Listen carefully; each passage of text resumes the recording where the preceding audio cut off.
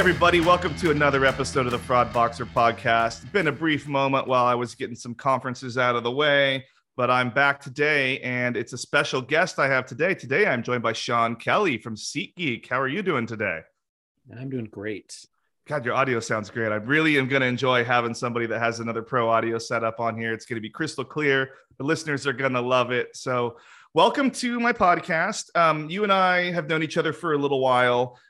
We actually met, I believe, if I'm not mistaken, during COVID was when we really started talking on a regular basis for a little while there. I know we met before, we talked before, but during COVID, we had a ticketing group that would meet and talk about what was happening in the ticketing industry. And you guys have had a call with your company with like some of the other ticketing merchants for a while. I joined that when I was at Ticketmaster, but we really got a good cadence going for a while there during COVID while we shared what was happening to our industry. The ticketing industry is fairly unique in how the card brands approach, because there is a lot of lead time. So it's different than selling just individual goods.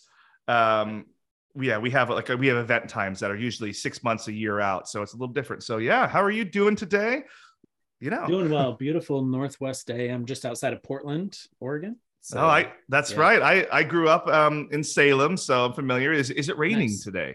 It is not. We're not yet in the rainy season, so we're taking this late summer, early fall. The falls in the Northwest were always so great, especially during harvest, which you could just get that smell in the air. It wasn't too hot. Bugs were a little shitty, but yeah. So far we're good this year. That's great. Yeah, I do miss it up there, but I don't miss the rain. So I'm happy to hear. I spent some time up there this summer, and it was like 105 degrees, so that was a little aggressive. Yeah, we had a week or so that was pretty rough this year. Yeah, and it just happened to be the 1 week I was up there. Yeah, so you can stay in LA and keep the warmth away. I'm going to keep my smog and my humidity and just my overall assholeness, but I fit in really well here. I think everybody agrees. Yeah.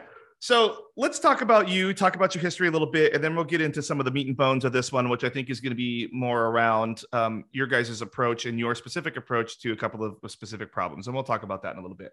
But I think we'll start with how you got into fraud, because none of us really planned to get into fraud. And you have a pretty interesting background. You've done quite a few different things that were definitely not fraud related and kind of far from fraud. So yeah, you want to run us through a little bit of what's going on with your past? Yeah, totally. Degree was in communications. I worked in the nonprofit sector for a little while, worked in kind of some early tech, did a lot of front-end web development, took a break from tech for a while and renovated old houses, had a whole crew of 8 people working for me. Like house flipping? Like HGTV style? Yeah, but focusing on other clients. Sometimes it was whole house projects, sometimes it was smaller. And primarily 50-plus-year-old homes. Oh, wow. So kind of niched down into that. Did you have to work with the city and historical regulations on those things? Is 50 years old? Sometimes, depending where they were. A lot of, only once or twice did we, I would say.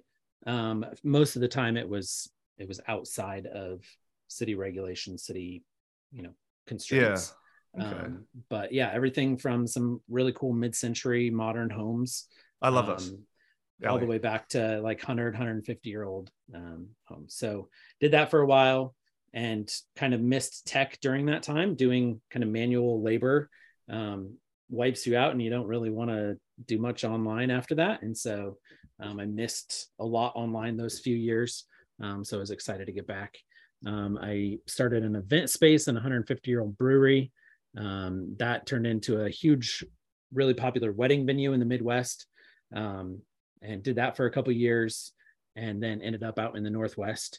And I'd known about Seat Geek for a long time. One of my good friends that I used to share an office with was one of the first engineers at Seat Geek, and he would always try and get me to apply and come work for them, but I didn't ever have a desire to move to New York.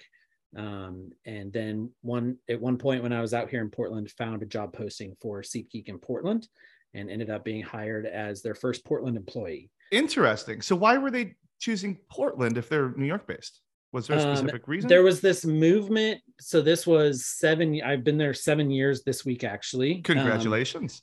Thanks. And there was this movement right around that time. I think a lot of it kind of put to the forefront by Simple Bank. I don't know if you knew of them, but it was one of the early neobanks. Yeah, actually I do. Yeah. And they had some pretty interesting approaches that kind of put them on the map. But one of their things was who knows to what extent it was true and what extent it made a good story, but they supposedly did a test to be able to find where the happiest sounding people were in the country. And that's where they wanted to put their customer support center. So when you called in, you were talking to the happiest people. And so out of this study that they did, Portland is where they found and where they put their headquarters. So Airbnb ended up following suit and putting a customer support center out here, and a number of other kind of tech companies did. And so our customer support head at the time, his name was Ross, he ended up following suit and doing the same. And so that was kind of the impetus behind why we went from New York to also having a location in Portland. That's super interesting. So just a quick thing, I'm just going to talk about it on another episode another day, but I actually, that's how I got into fraud, was partially due to the call center environment in Portland. So I was in Portland after the economy died in 2008, and I needed health insurance. So I was taking call center work. So like there was a T-Mobile call center down in Salem, and then there was a Apple outsourced call center that was through Xerox ACS up in Tigard, right there off the 217 I-5. Sorry, I could say I-5 or 5 because I'm used to saying "duh" in front of all my freeways from LA. But also at the Netflix contact center they used to have over in Hillsborough. So that's where I really was got my start into fraud at the time with some card testing stuff. And I'll talk about that on another episode another day. But that I just think it's funny because I remember I was like, why are there so many call centers? And I remember people would say that the dialect, there was no notable people from the South, people from New York, like they have that tone and like that inflection, and people in Portland, they don't. So it's very ambiguous. It's just pretty gray ass English, you know? Yep. So that's really funny that you guys even noticed that. So you were the first one out there, and then you guys have an office there now too? We do. And how many? Pre-COVID, there were about 75 people in our Portland office. Pretty good size. Now I think we have about that many in Portland, but only maybe 20 or so that come into the office. And so we have a new office, a different office than we did prior to COVID. Okay. A great space downtown. So is your whole team in Portland area? No, we're about 70% Portland, 30% outside of Portland. Okay. That's pretty interesting. I always like to figure out what people are doing now, like post-COVID, because everybody moved around a lot. I mean, I obviously switched jobs in the middle of COVID, and I have a company, and it was really interesting for me to onboard with a company that I've never met anybody at. I mean, I go into my office every once in a while. I'm fortunate that we have a building down here, but it's weird to see like how companies spread out and where their people are and how they're managing their teams in this new world. Yeah, but, it's been super interesting. Our team largely has been hired in the last year because of kind of coming back out of COVID. The two biggest teams hit with layoffs, unfortunately, were customer support and fraud teams, because you don't have in the events. No sales. Anyway, Yeah. there's no sales happening. There were no events happening. And so there wasn't a lot of direct support needed. Obviously some, supporting refunds and postponements and all of that. Very aware of those. But yeah, on the fraud risk side, there wasn't much happening. So our team got pretty small and lean during that time. Coming out of it, it's interesting. We weren't a remote company prior, as many companies were not. And now we have a pretty cool approach where you can choose to be an office person, a remote person, or a flex, where you can kind of take. It's pretty cool. Like worlds. It's really interesting because I mean, I've had large teams before, and then I had large teams in COVID. I still have a fairly okay sized team right now. Obviously, there was been some things that have affected the size of my team at this company. But when I was at Ticketmaster, I had a pretty large team, and we went all remote, like we all had to do in the world. And there are some people that I think the vast majority of the people wanted that. They like that. Especially I had some folks that live far away, and LA can be hard to get around. But there are people that don't like that. They crave the social interaction.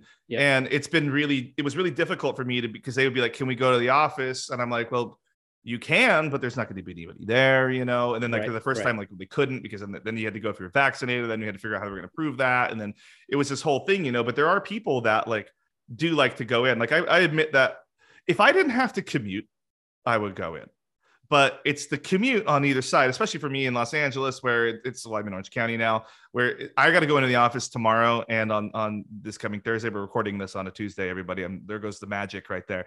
But Pseudo live. right? I know. See, we're close. But it's going to take me an hour each way to get there. And it's just why, you know, but at the same time, I have to be respectful and understand that some people aren't. And then, you know, we have the challenges too. We could talk about whole management and in COVID and a whole different, probably go on for hours on that. But like people that tend to have a lot of hardware malfunctions as excuses, you just have to eventually say, hey, you know, I'm going to have you go into the office so we can make sure where you have IT resources nearby. It's been a wild ride, you know, but I think it's really interesting that you guys give the people the choice. And I think that I might actually start incorporating that into some of the offers that I do here, if my company will allow me. Because I know we have desk space, you know, clearly we have a 10-year lease on a brand spanking new building. So I'm very sure they'd like to use it.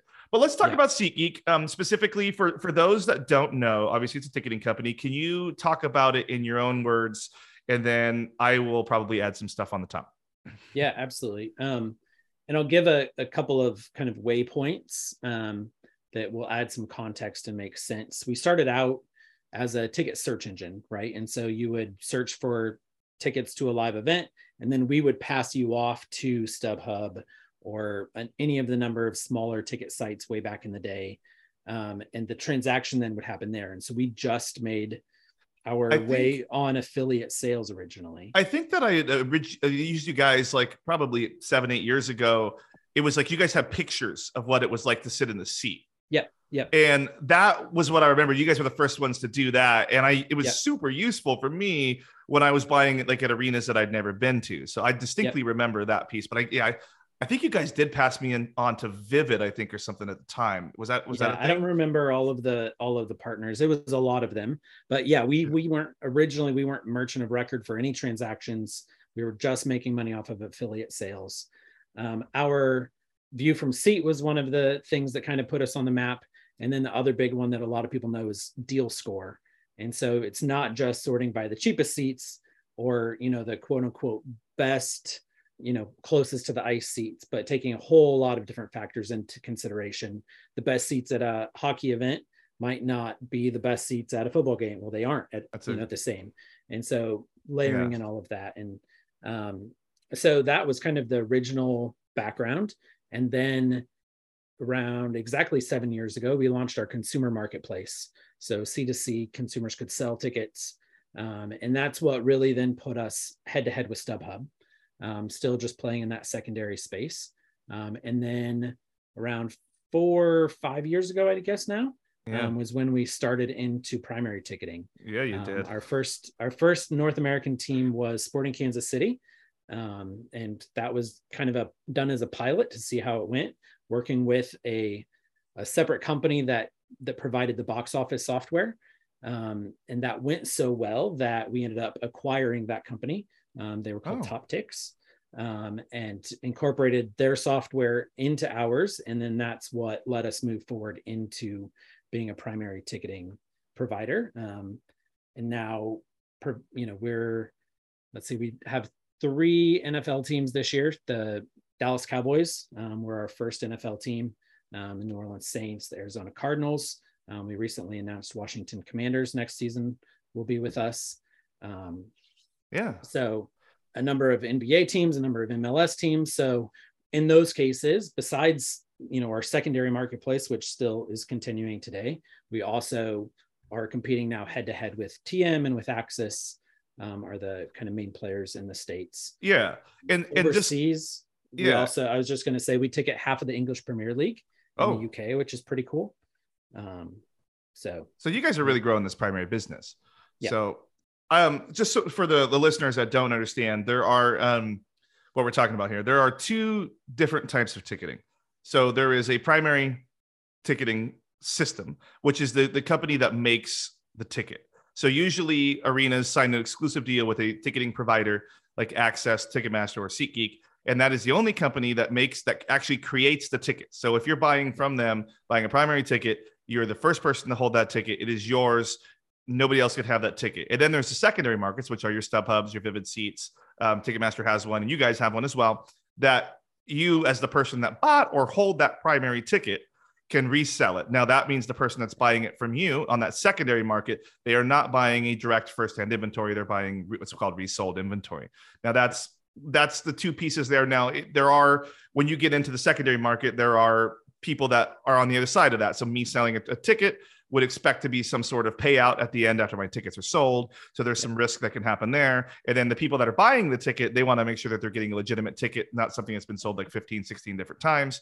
So there's a lot of stuff that companies like you guys do, like StubHub does, like even Ticketmaster does, to make sure that those tickets are the real actual thing.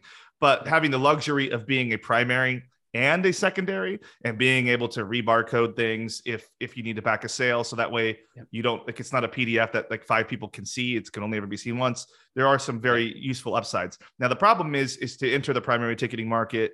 It's hard because a lot of arenas have very long-term deals with clients that they've worked with for decades. So in order to be able to get one away from somebody that they've worked with for decades is a pretty big deal. And if you have somebody like the Dallas Cowboys on your roster, that's not something to be overlooked. Like that's a marquee client with a owner that is notorious for being really into how his fans' experience is. So congratulations on that. Yeah. That was a pretty exciting moment for sure. Yeah. So now that you are in both the primary and the resale side, that has brought up a whole lot of things that can happen on the risk side of the business. So you now have to doing regular purchase fraud, I think, is something that we all know. It changes every day. There's a lot of things that can happen.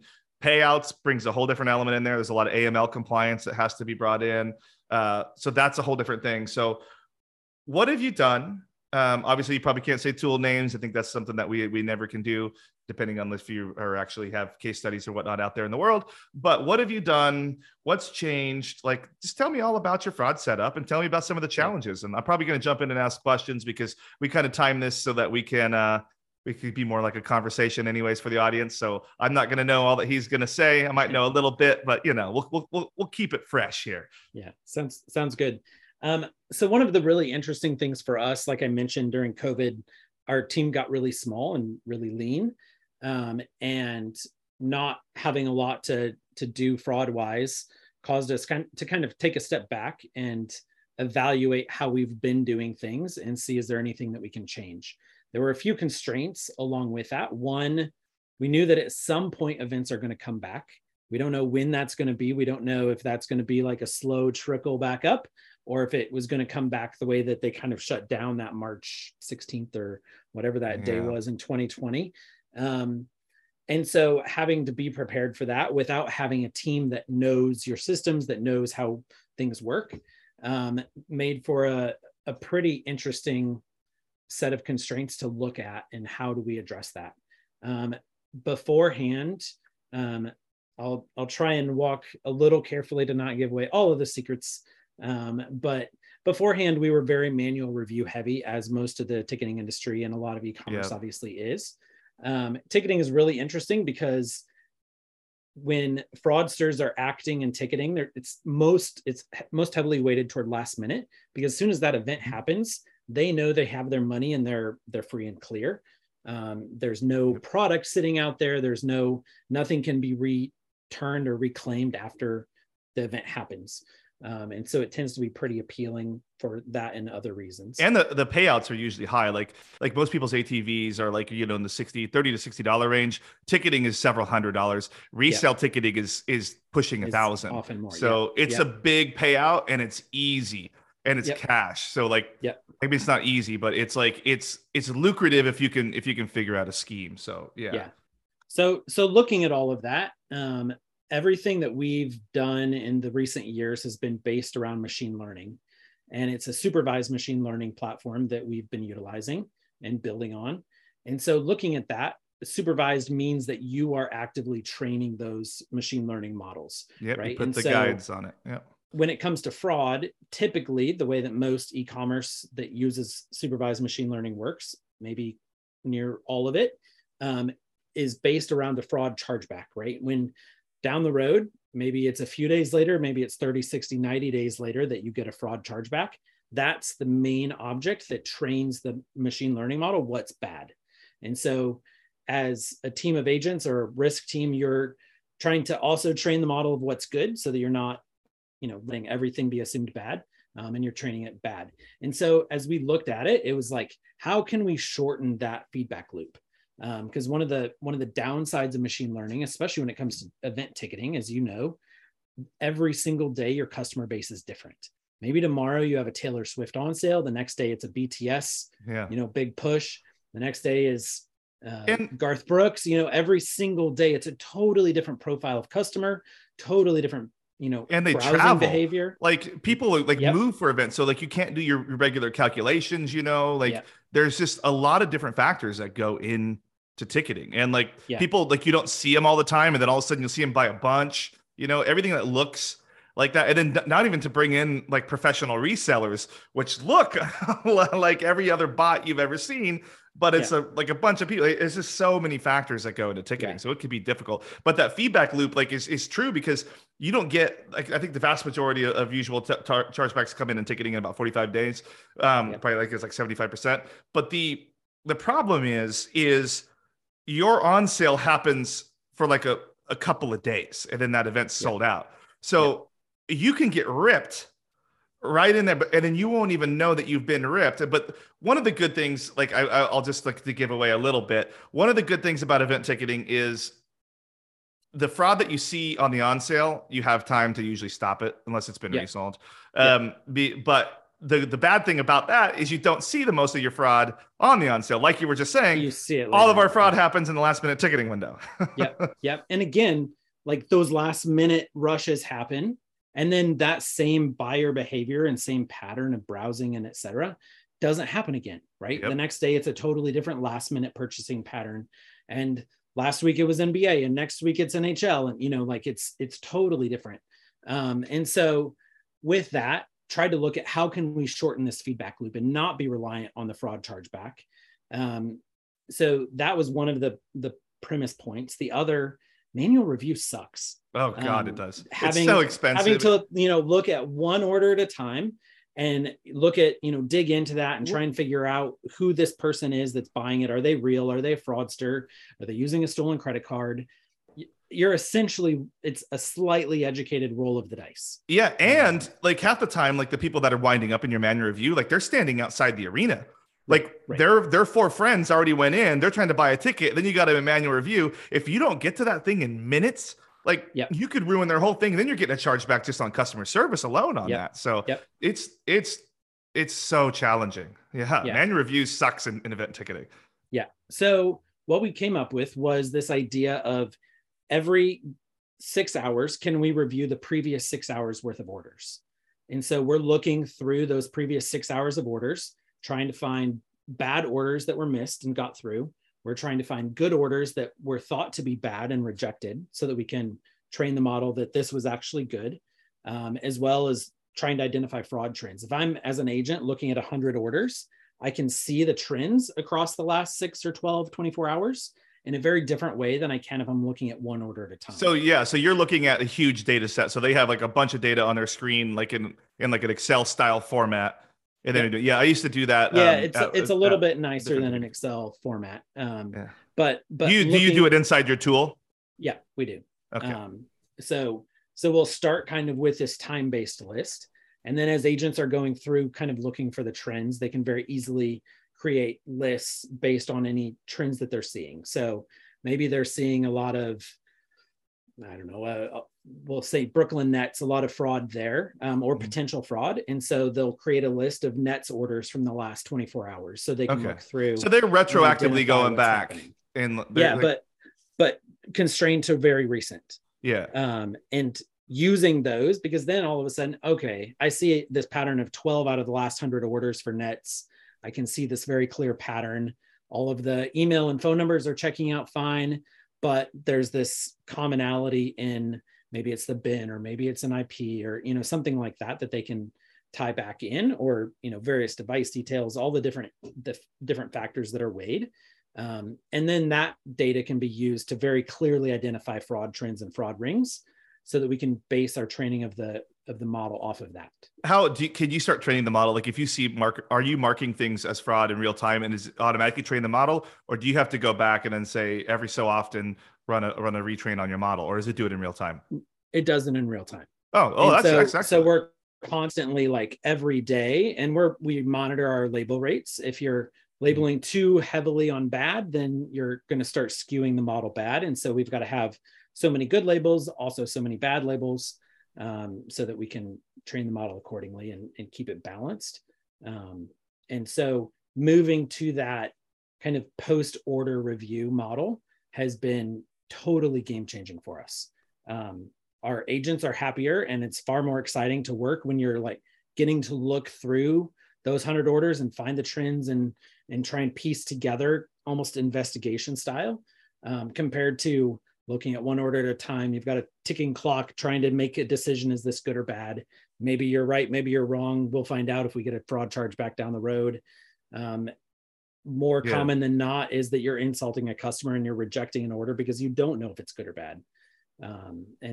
Interesting. Yeah, we'll come to false positives in a minute. I definitely want to dive into that a little bit, but I think that that's really interesting how, like, so basically they have the tickets, like technically the person would have the tickets. So you would just be retroactively like, well, canceling them if they're going through it. And do you apply this do you apply this across the whole customer base? Yeah, we do. And so not everything at this point, we're not primary for everything. Not all resale can we reissue, but the lead that this gives us on getting ahead of fraud is so much more helpful. So if you see someone starting the orders that do get through, that it cost wise is sort of no consequence. But more than that, looking toward the future, ticketing came from a place where it was all PDF based. And once those tickets are out there, you're SOL. But we're moving to a place that the barcode is a living object, and looking toward the future, more and more and more inventory will be able to be saved and recouped against. Yeah. And I mean, that's a good point. Like, you don't see the PDS very much anymore. Like, you just don't. And like a lot of people, like, they were used to that. We used to have we're used to paper stock tickets. Then we went to PDS for like 10 years and we were used to the PDFs. But now with like the mobile phones, like your phone is your ticket. And so we have like the revolving barcodes, like SafeTix from Ticketmaster, and then the Access, their revolving one there. It's pretty cool.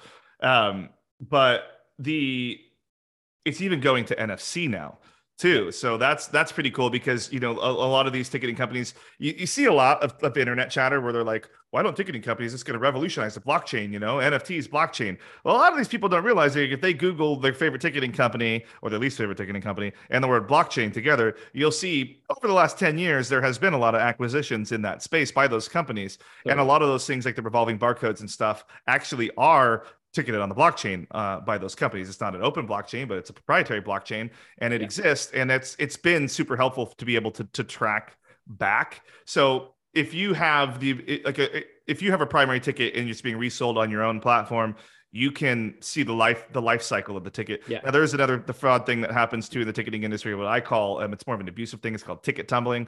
It's where they try and transfer the ticket like 1,000 times to hopefully lose track of like where it's going.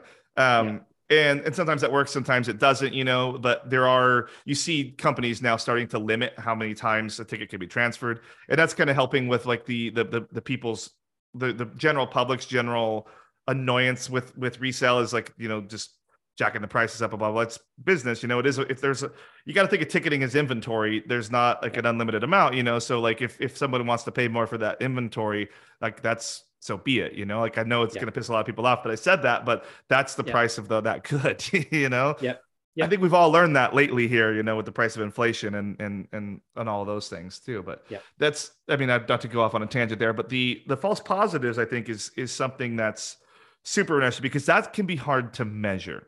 So I measure that on customer contacts, which isn't always the best, because there's a lot of customers that don't call. So how do you guys measure that? So this is probably one of besides that move and like kind of rethinking our approach, probably one of the other things I'm most proud of is our approach to insults. A few years ago, we picked up that term from a guy named Kevin that used to work, I believe, at Facebook. Is kind of where that originated, I believe. But to me, call them customer insults too. I'll credit it to him. The idea of humanizing that and taking, a false positive is a number and a metric. That's great. But when you think about insulting a customer, there's a real person on the other end that didn't get to go to an event. And if you're, passionate about getting people to live events and getting to experience those emotional moments with friends and family and, those settings, that's a big deal. And if you screw up with a customer too many times, they're not coming back. Yeah. You're going to go somewhere else. And so really humanizing that and looking at it as insults. So what we did, again, we kind of same approach as COVID, like step back, kind of break it down, look at everything and say, how can we measure this? And so what we did, we started taking, let's say, here's 100 orders that we've rejected thinking that they're fraud. We're actually going to accept some portion of those and see if they turn into fraud chargebacks. So let's say it's 15 of those 100 orders that we decide instead of rejecting, we're actually going to accept them and let them process through. But you have like it's strategic which ones you're going to accept, right? It's ones that you were kind of on the fence about. You're just not grabbing a random sampling, right? No, we are grabbing a random sampling so that we can get a true idea of what our insult rate is. So when we can set the parameters, so maybe we want to run a test on higher dollar orders and see what our insult rate is there. Maybe lower, maybe last minute versus earlier out, maybe MLS versus NFL. So there's all different criteria that we can break that testing down on. But essentially, yes, accepting those orders, seeing do they turn into a fraud chargeback. And so 60 days out is when we consider by and large the fraud chargeback would have come in by that point. And so that's when we'll start using the numbers. And our insult rate was far higher than anybody ever would have guessed. Interesting. And I guarantee everybody listening to this that doesn't test this way, your number is way higher than you think it is. And so that then informs and gives us something that we can work against. And we know exactly how much money we're leaving on the table with those insults. And there's a tipping point, right? If you pull that insult lever back too far, then you're letting more fraud through.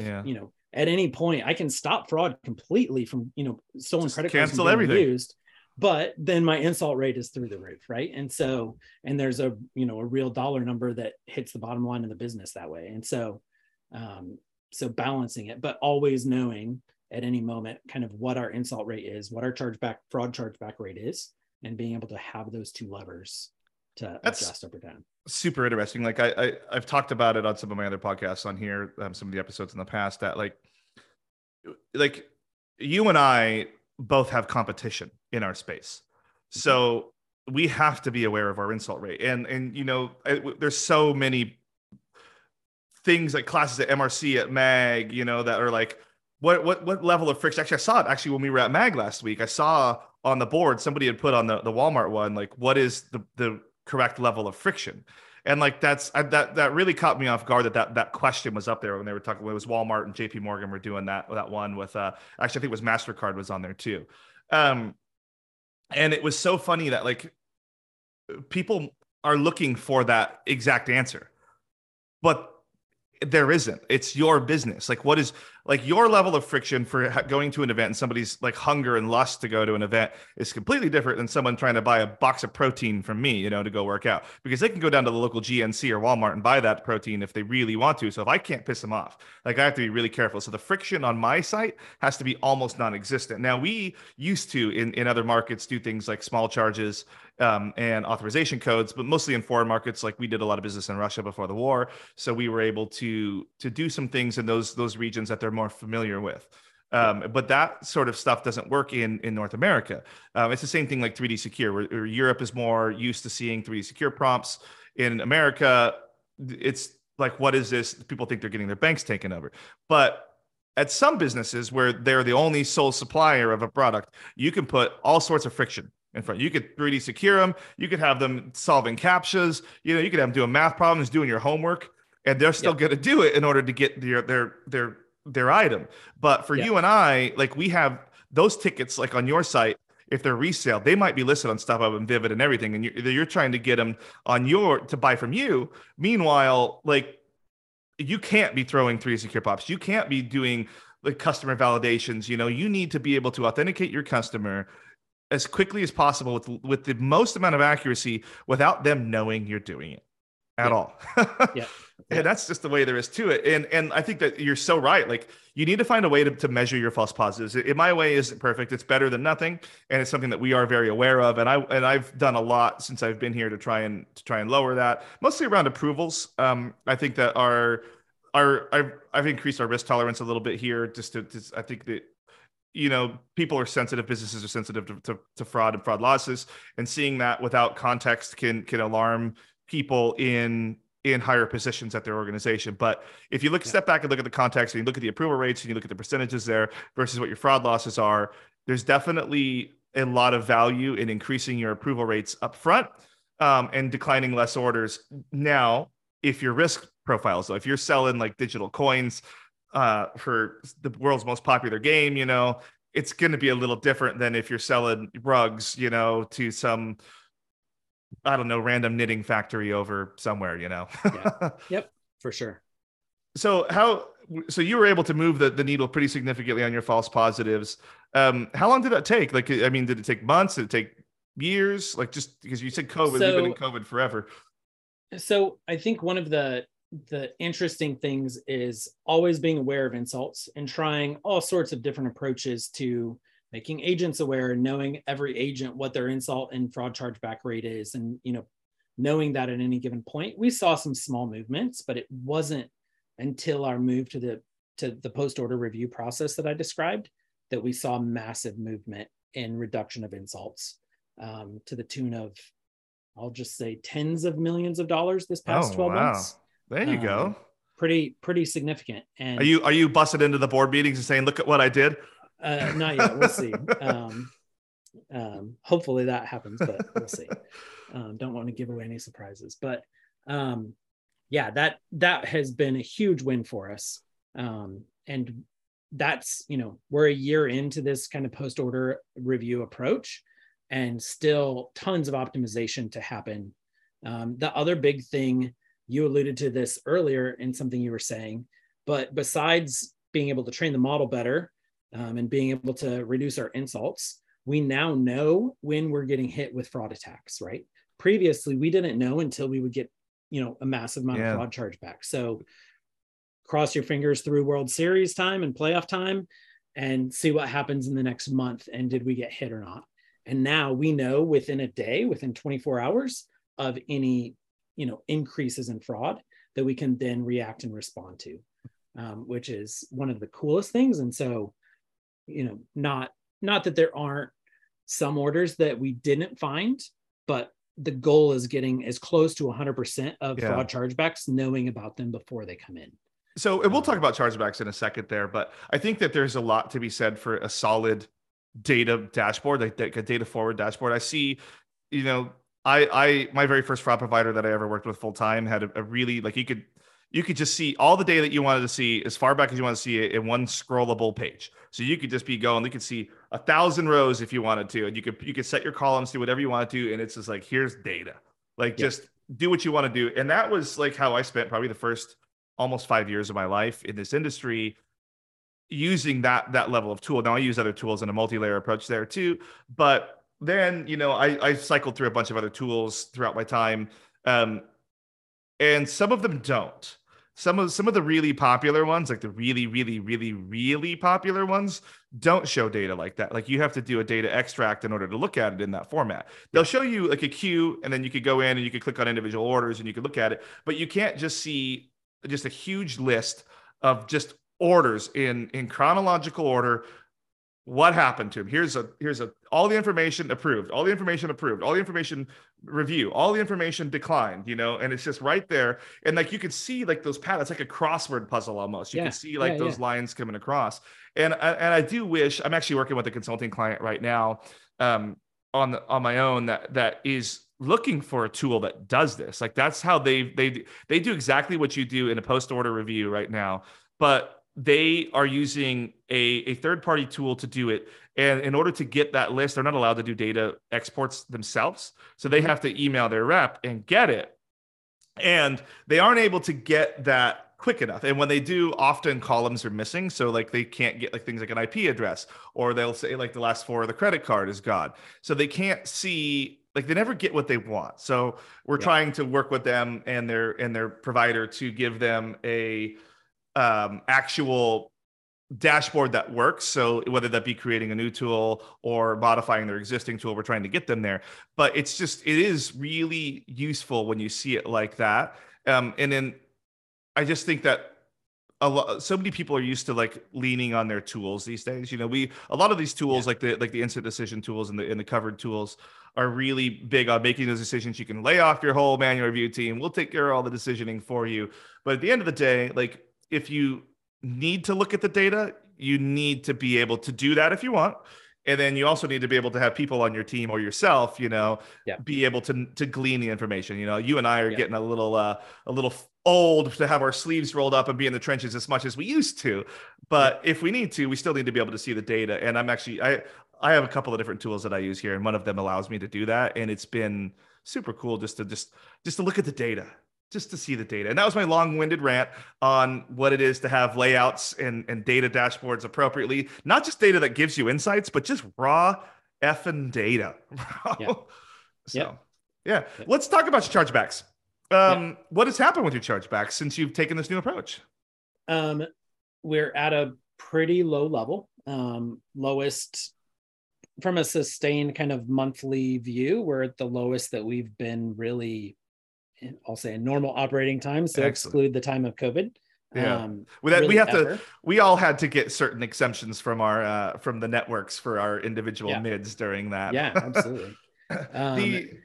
It's balance. I think that's totally fair. Like I was saying, like earlier, like I was alluding to that I increased my risk tolerance. Like there's a balance. There's a balance between to be the lowest doesn't mean you're winning. And I'll say that on every panel. There is, if you have no chargebacks, you fucked up. Like I'm just gonna say it. I have the explicit tag on here, so I can. And the interesting thing is, especially in a machine learning model like we've been talking about, you have to have fraud happen so you can train the model of what fraud looks like. Because I don't want to be zero or I can't beat it, right? Exactly. And so I've got to have some. And I know with the post-order review approach, that means there's going to be more get through at the very front, but then hopefully we're finding it within that 6 to 24 hour time frame, and being able to act on it. The big change for us has been in non-fraud chargebacks. Consumers have figured out that they can file a chargeback rather than reaching out to customer support. So it doesn't matter how great your customer support team is, how easy they are to get a hold of.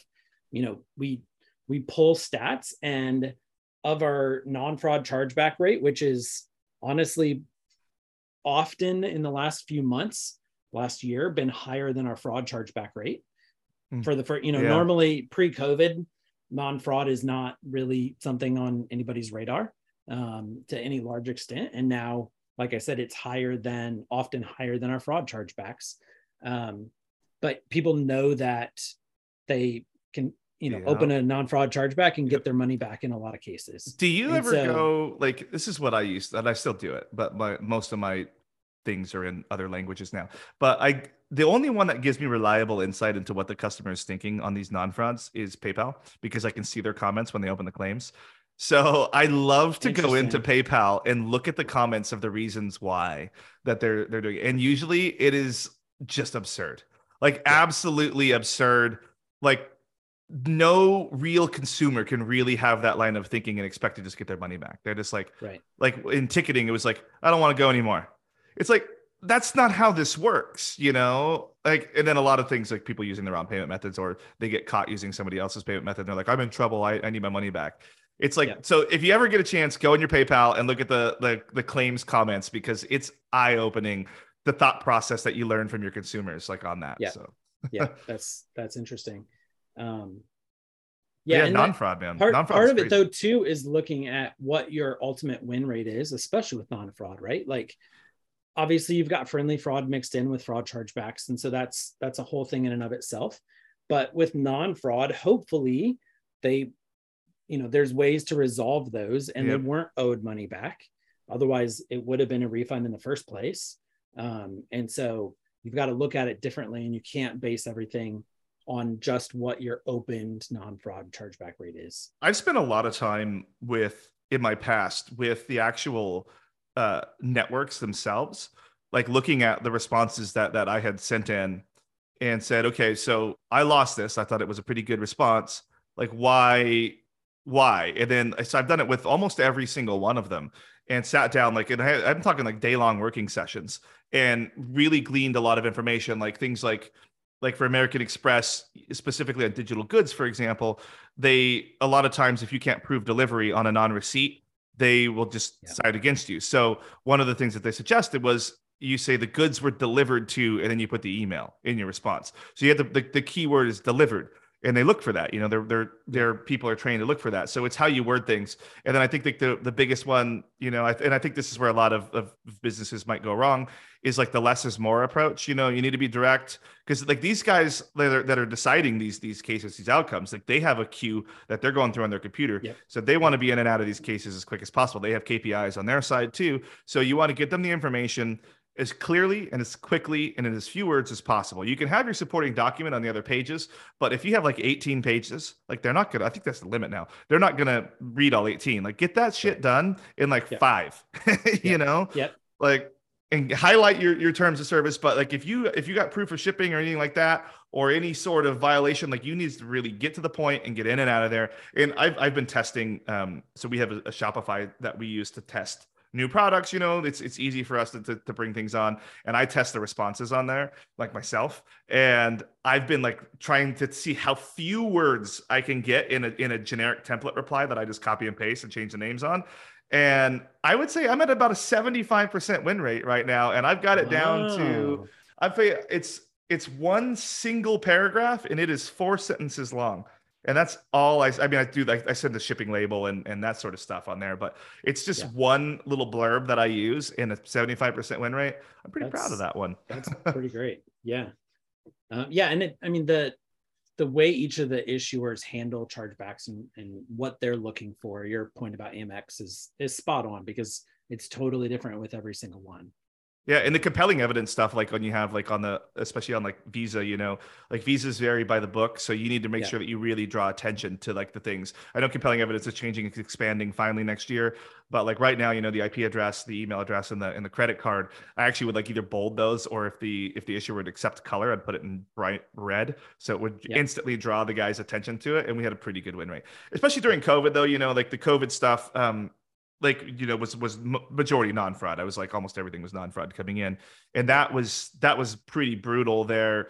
You know, I understand what people were wanting from that. And I empathize with them, you know, but like at the end of the day, I had to do my job. And a lot of that was really working on those responses. Visa, that's like you were on some of the calls I was on, like Visa was in MasterCard and Discover. Everybody actually was putting out very strict guidelines for ticketing and travel, because we were kind of like get lumped into the same thing, because you book it early, you pay for it early, and the usage doesn't happen for a really long time. So they had very specific things that we were doing. So there was a lot of toying with responses. But I will say, once I found the ones that worked, I automated it. It was completely automated for the majority of it, and it's a pretty good success on that, except for the second chargeback sucked too. But you know, that's a story for another day. So so what else? Like anything else you guys have been working on that you would like to share with the audience? I know we're kind of getting up on time here.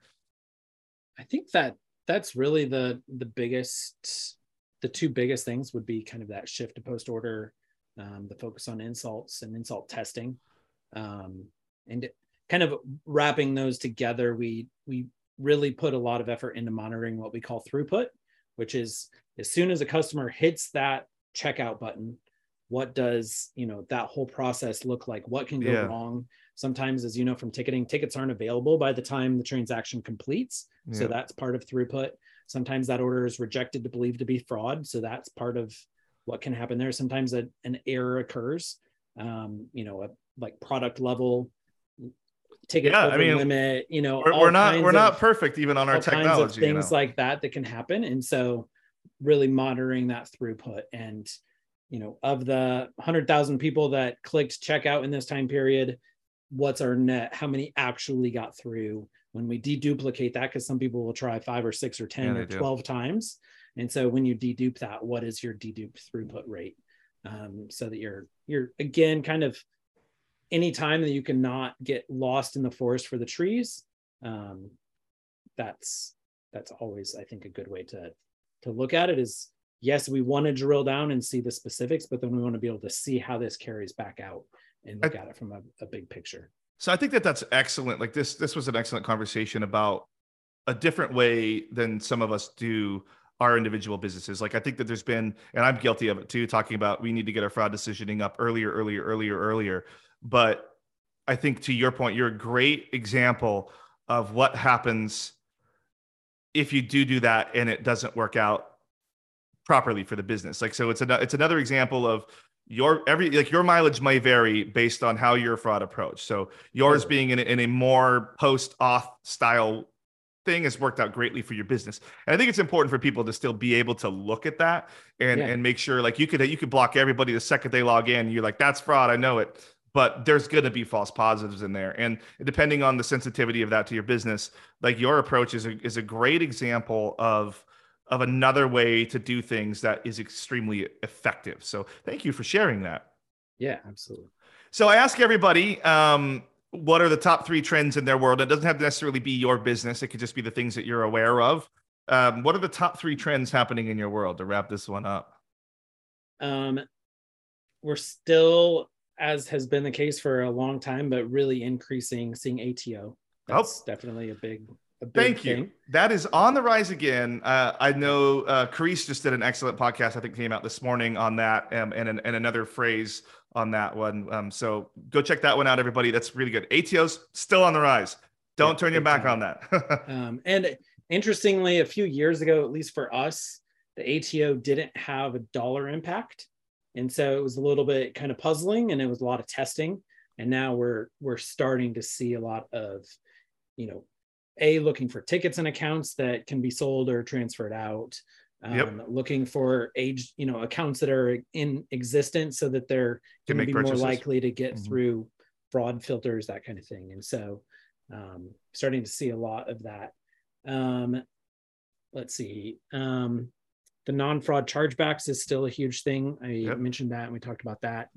And then it's impacting us a little bit differently, but refund fraud. And, the same, I never got my tickets. Well, being able to look through emails and like, you opened it, so you did, but also there's a lot of, one of the approaches that a number of ticketing companies have taken are these like very proprietary, try to lock people into a system that takes away the ability to be able to see what happened and service that, but also makes it a real pain in the ass for consumers sometimes.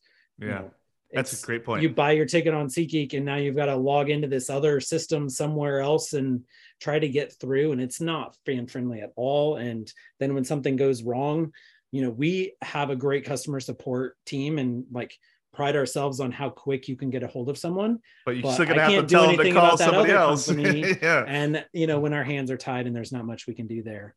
So that ties into those same kind of approaches and metrics and things that can be taken advantage of, and getting then into, I guess, the last, maybe a broader way to say it would be policy abuse.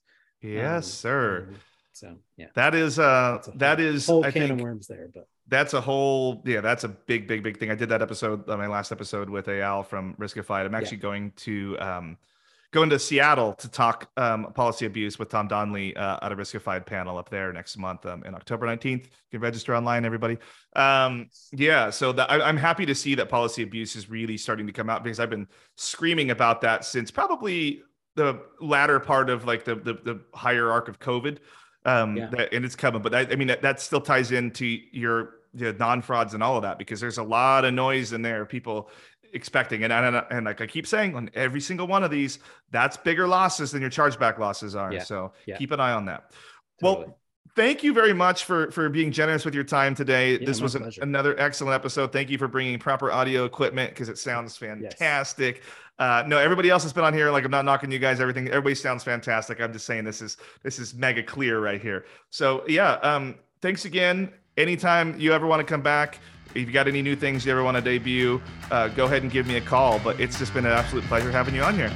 Sounds great. Awesome. Thanks, Jordan. All right. Thank you.